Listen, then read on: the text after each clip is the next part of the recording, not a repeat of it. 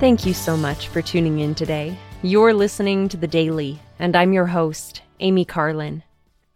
After receiving both doses of a 2-dose COVID-19 vaccine earlier this year and waiting 2 weeks for them to reach full efficacy, my husband and I were able to take a trip for our anniversary.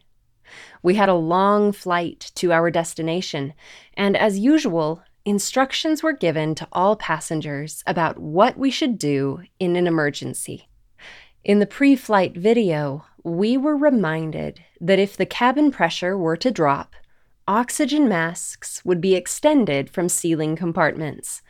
We were also cautioned to put on our own oxygen masks before helping others seated near us, including any children.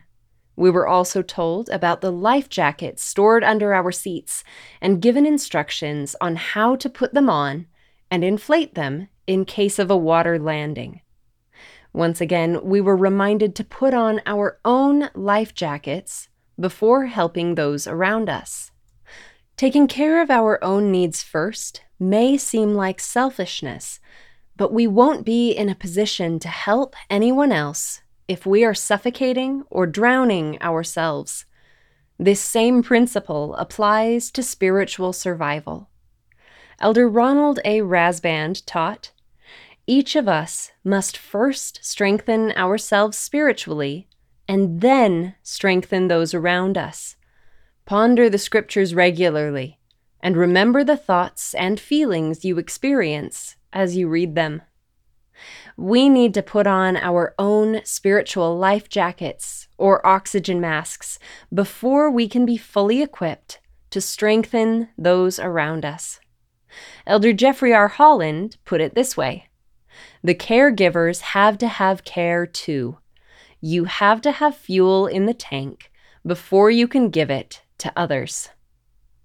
Helping others is a blessing that we should strive to retain through adequate self-care.